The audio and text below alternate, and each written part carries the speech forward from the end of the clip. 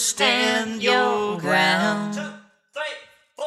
Hi, I'm Becca Clegg, and this is the Inner Alchemy Podcast. Join me in conversations with some of my favorite healers and helpers as we explore all the ways we can restore balance within ourselves. The world heals one person at a time, and the healing starts now.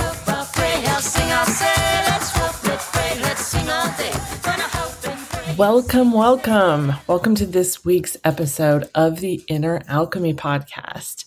I am excited because today I'm going to be talking with Megan Thomas all about somatic skills for regulating the nervous system, which is, of course, one of my favorite things to talk about. Megan Thomas is, whose pronouns are she, her, hers. She's a licensed professional counselor in Middle Tennessee. So Megan is a somatic practitioner with training in both somatic experiencing and somatic attachment theory. Megan believes deeply that mind-body connection, community, and affirmation promote healing. She loves sharing nervous system regulation skills in individual therapy sessions, somatic workshops, and via social media. Y'all, Megan's social media is amazing. She does so many cool videos where she shows people real practical ways to use the body to regulate the nervous system. And that's why I'm so excited to be having this conversation with Megan today. Thank you so much for joining us. We're so glad to have you on the episode today. Thank you. I'm so glad to be here. Yeah, I'm excited. I'm excited to talk about the different somatic regulation skills that you teach. I just love your videos. And, there's so many and there's such a wide array of skills. What are some of the ones that you've enjoyed the most or that you most recommend with your clients? Yeah, that's a really good question. I think the use of bilateral stimulation has been a big one that I enjoy, and it seems like followers really enjoy as well. Yeah. So connecting that right side to left side of body. Okay, so this is actually, I love that you brought this up because I don't think, maybe I'm wrong, but I don't think the average person in the population might even understand what's bilateral stimulation. So can you talk a little bit more about what that is and why it's helpful? Sure. So connecting left and right brain through bilateral stimulation. So you can do this through movement. So for instance, taking your right arm to your left knee and then your left hand to your right knee. Yeah. Or you can do it with sound. There's some really cool bilateral beat sounds that go from one ear to another. And so this helps us process trauma. And it also just helps regulate the nervous system, that bilateral stimulation. Nice. And so you're literally just connecting the right side with the left side, essentially. Yeah. And can you tell the listener just a little bit more about how that's helpful or why that's sounds like it's something we should all be doing, really. Totally. And we see babies doing this, right? When they learn to crawl. So this isn't something that we don't naturally do. Mm-hmm. We are always naturally doing this. And so it's really this intuitive practice that we have. Mm-hmm. And as we talk more, that will probably be a theme. But it's this intuitive practice of connecting right and left body because that's how our bodies were created to be. Yeah. Yeah. And I imagine it helps you find your midline as well, like that sort of feeling of being centered. I know when I did some somatic training, there's so much talk about the midline. And at first I thought, well, what is this midline? I'd never even heard of a midline per se, but the idea of it's like the center of where we are, of who we are in living in these bodies. Yes. And I love the fact that you bring up that babies do it because I love that you said it would be a theme because I swear that I am always taken by, oh my gosh, little kids know how to do whatever I'm learning, right? Whatever I'm paying thousands of dollars to learn again at 46 years old. I'm like, but kids do that naturally, Exactly. And those are my other favorite regulation skills, right? Like when I became a mom, I was packing this diaper bag of snacks, making sure I had all the diapers, right? And what if we treated ourselves like that? What if we were planning, oh, I'm going to need a snack break. Oh, I'm going to need bathroom breaks. And just coming back to that, like, I am a biological animal and I Yes. have needs because in our society, we're often taught to shun those needs. Absolutely. And I love that you bring up that I am an animal. I will say that to clients all the time. I will say, your body is an animal, and it is like every other mammal walking the planet in terms of instinct. And I often make parallels. I know sometimes they'll probably think I'm out of my mind, but I'll like draw parallels between them and their dog, or, but trying to help them understand that, like, it's kind of the same thing. I mean, truly, when we're talking about the instinct held within the body, right? And how we understand it when we're looking at the world of mammals. But then for some reason, as humans with these frontal lobes, we think that we're impervious and we're not. And I do love that self-care of how, yeah, we do it for our baby, but what is it? Like, why can't we do it for ourselves? Yeah. And even things like crying and screaming, we expect that behavior from babies. And then when it comes to kids, teens, adults, we're like, what the heck is wrong with them? And it's Well, like, what if that's normal? exactly.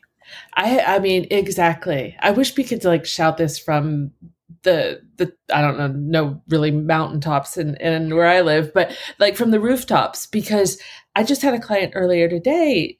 They're going to be having surgery tomorrow, and the comment was, I'm a mess when I come up from anesthesia. I think I'll probably be crying a lot. That's what I have seen in the past. And I said, well, what if that's okay?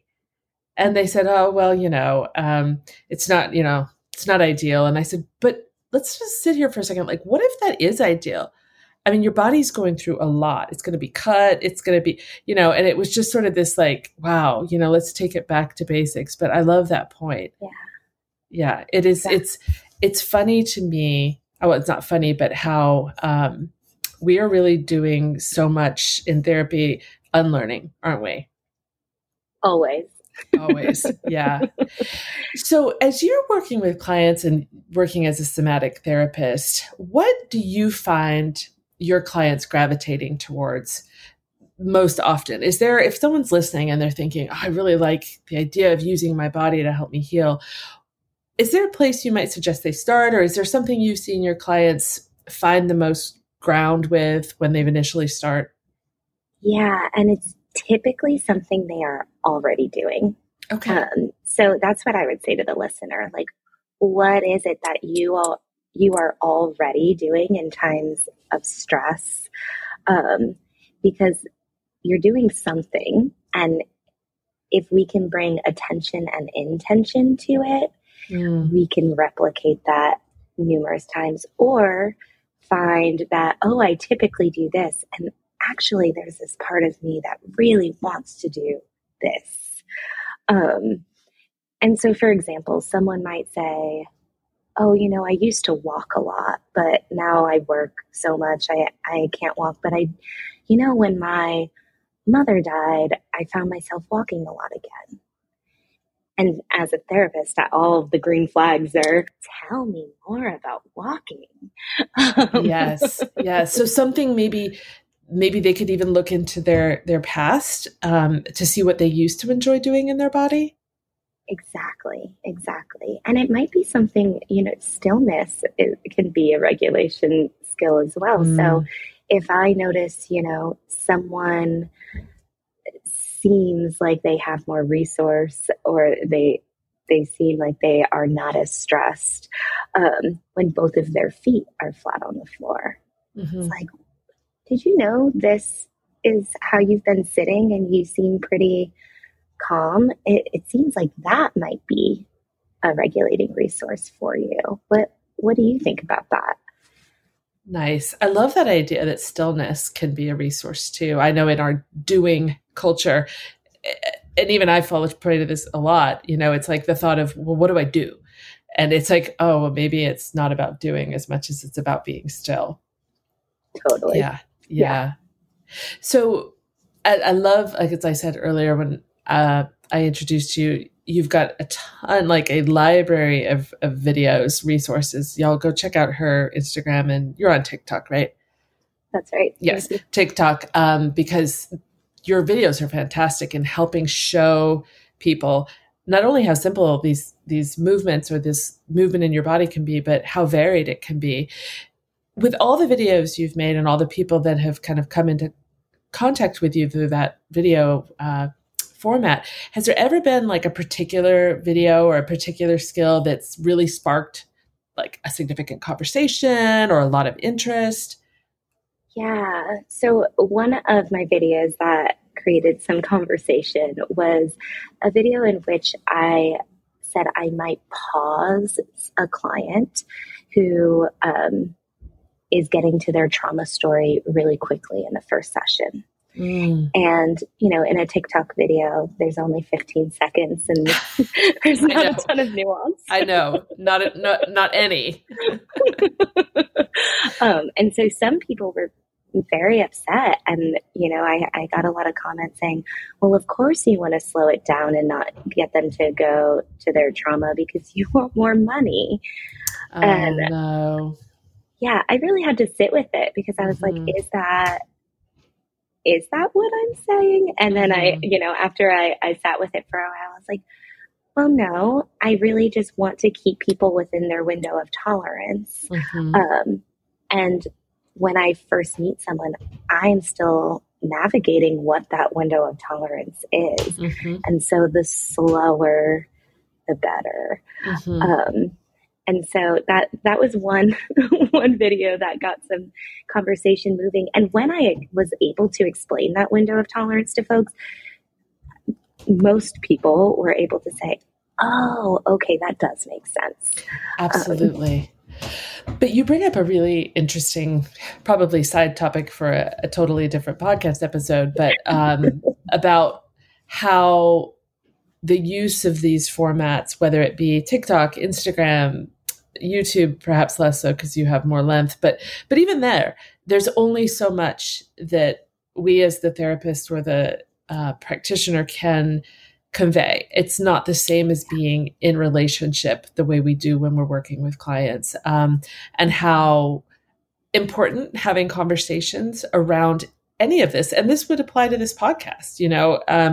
If you were to hear something that kind of, hit you sideways or you didn't quite understand, how important it is to not jump to conclusions, but rather to have conversation and or explore more, because we are talking about things that are, relatively universal, like bodies and trauma, sadly.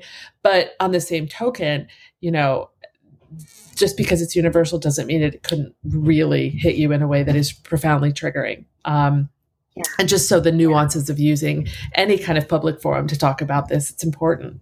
That's right. That is, when you're thinking about doing, like, it kind of leads into the next question, certain somatic skills being complex or difficult.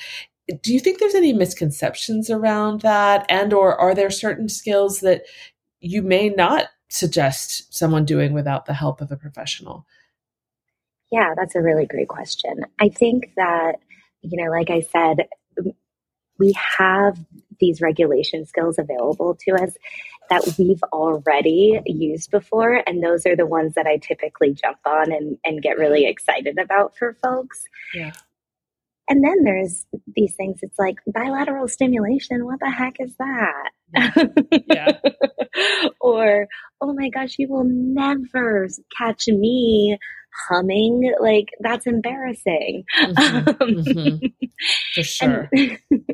And so I think, as we build our window of tolerance to be in some discomfort, we're usually more open to try new things.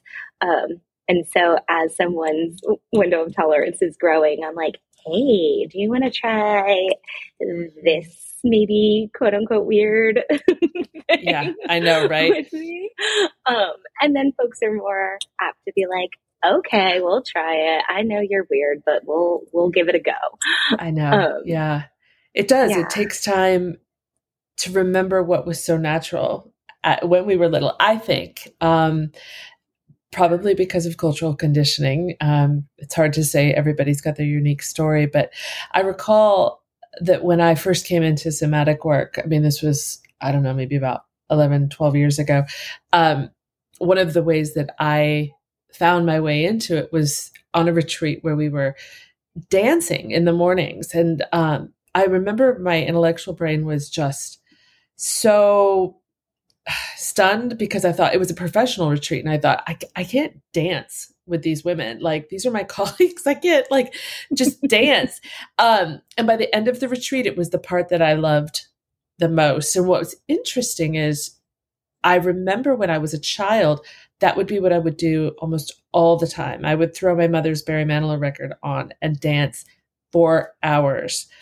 And somewhere between age 4 and age whatever I was, 34, I learned that that wasn't okay, but so I'm just saying that so the listener can hear, like, your heart may yearn for something your mind may tell you can't do or you shouldn't do because it looks dumb or whatever. Yeah, exactly. I was talking to my sister the other day, and I have two older sisters. So is my oldest sister, and she was reminiscing of when I was a kid and I would dance in front of the TV off, just the black screen, so I could see my reflection, of course. That's awesome.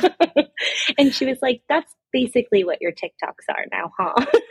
That is the most awesome thing. How creative. You were seeing yourself on television dancing, and here you are. I freaking love that. I know. And as she was saying that, I was like, oh, yeah, you are right. Maybe this is all for my inner child. And if that is the case, then what's more healing than that, right? I mean, exactly. Another conversation for another day. Listen, I probably should have asked you this at the beginning, but I never do things in order. What drew you to wanting to be a somatic therapist? How did you find your way into all of this? Yeah, a little bit on a whim. I was a collegiate athlete, and then when I finished undergrad, I was a personal trainer and group fitness instructor. So I really was like in the world of let's be in our bodies and let's see what our bodies can do. And then when I went to grad school to be a therapist, I went like whoosh, the other direction. And I said, well, what can our minds do?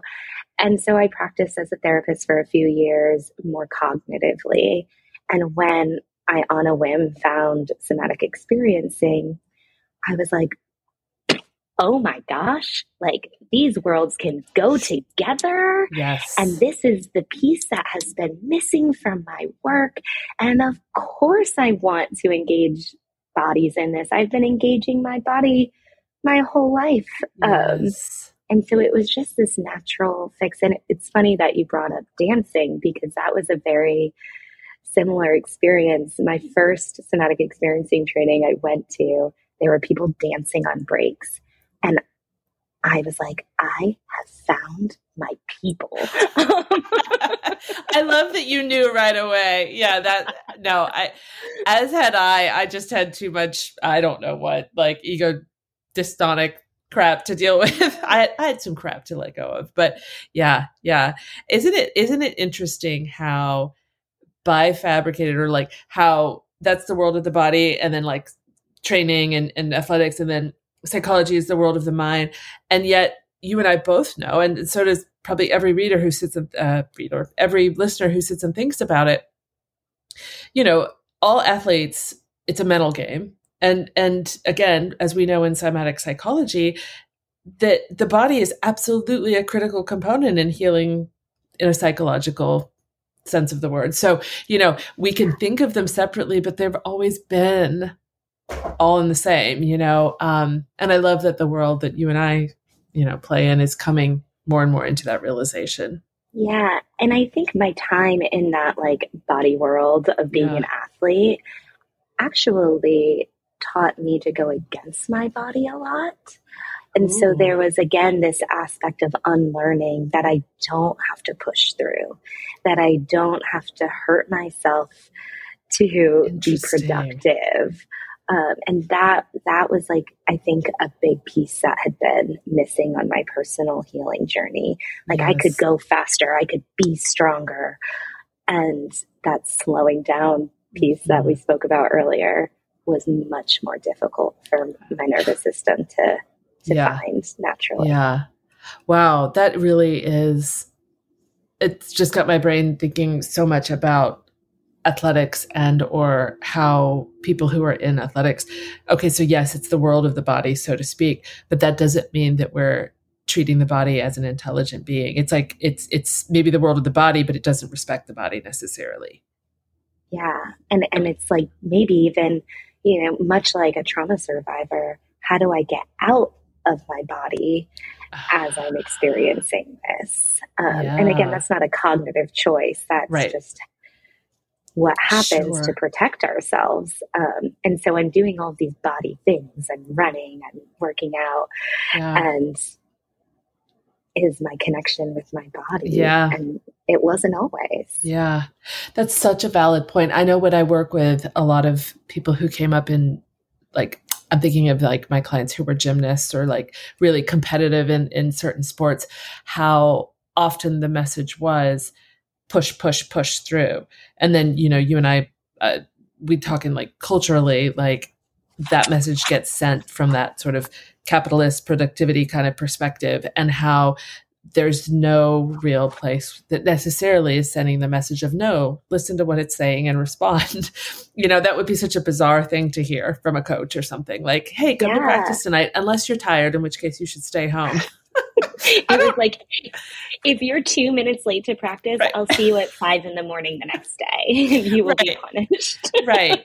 So I say that because that's really, I'm so glad you brought that up, because that's the world we live in. And I often say to clients, a fish is not going to come out of the ocean dry. So like we are swimming in this and we're going to be affected by it. So even though I sit and I preach this idea of being and slowness, I, on a daily basis, catch myself speeding around like a chicken with my head cut off, like to this day. And so for those of you listening, none of this is about trying to do anything with perfection as much as it's create an awareness that you have other options and that there is this option to, come into the body in a way that's quiet and respectful. And you got to start somewhere, right? Yeah, and just listening, just opening that line of communication between mind and body can be so powerful. Yeah, absolutely. So I've got kind of a curious question that I would like to end. In the past 2 seasons, we've ended asking about particular ages, but this season, I'm just going to ask if you could go back and have a conversation with yourself at a time when you began your own healing journey, so to speak. What do you think, knowing now what you know, what do you think you would tell yourself? I think a mix of 2 things. I think on one hand, it's okay to give yourself permission to slow down. And then on the other hand, calm doesn't always mean regulated. Good one. Can you speak more on that? Sure. I can feel most regulated at a protest when I'm in community with folks fighting for what I believe in. And that is regulation, and that is not calm. I'm screaming. Yes. I might be crying. I'm marching. I'm getting goosebumps all down my left side, which is like my tell. I'm like, yes. Me too. Yeah. And so I think that's something important for folks to remember, because, starting in this field, my idea of regulated was, like this meditating monk. And it can be, and it can be so much more than that. Yeah, I love that. Calm doesn't always mean regulated. And if I could just add one little thing to that, is for some people, their body's defensive strategies might imitate what the culture would say is calm and good.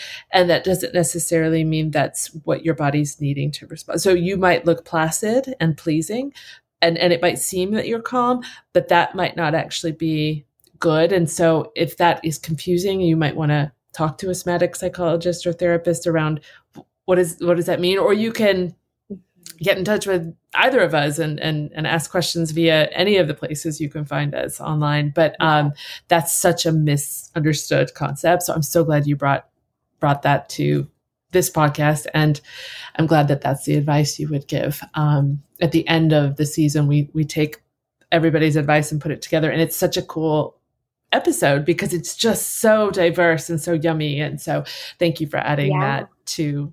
I'm looking forward to that. Yeah. We have one for I think we did it last season. It was, what would you tell your 13-year-old self or something like that? And it was just so like this collection of wise people and like years of wisdom. It was a really cool one. But well, thank you so much for your time and for sharing your wisdom with us and to our listeners and just sharing what you're doing in this world. Is there anything you would like to tell the audience about where they can find you, anything you've got going on in the world, anything you want to share? Sure. Well, first of all, thank you for having me. This has been super fun. Cool. And you can find me on Instagram and TikTok at Megan Thomas LPC. And I try and keep things as up to date as possible. So anything going on that I'm offering, folks will be able to find me.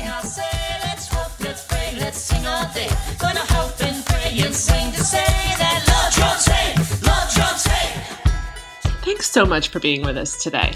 Don't forget to subscribe to this podcast so you're sure not to miss a single episode. And if you have a chance, we always appreciate the reviews. That's one way we are sure to get this podcast out to those who need to hear it. So thanks again, and we'll see you soon.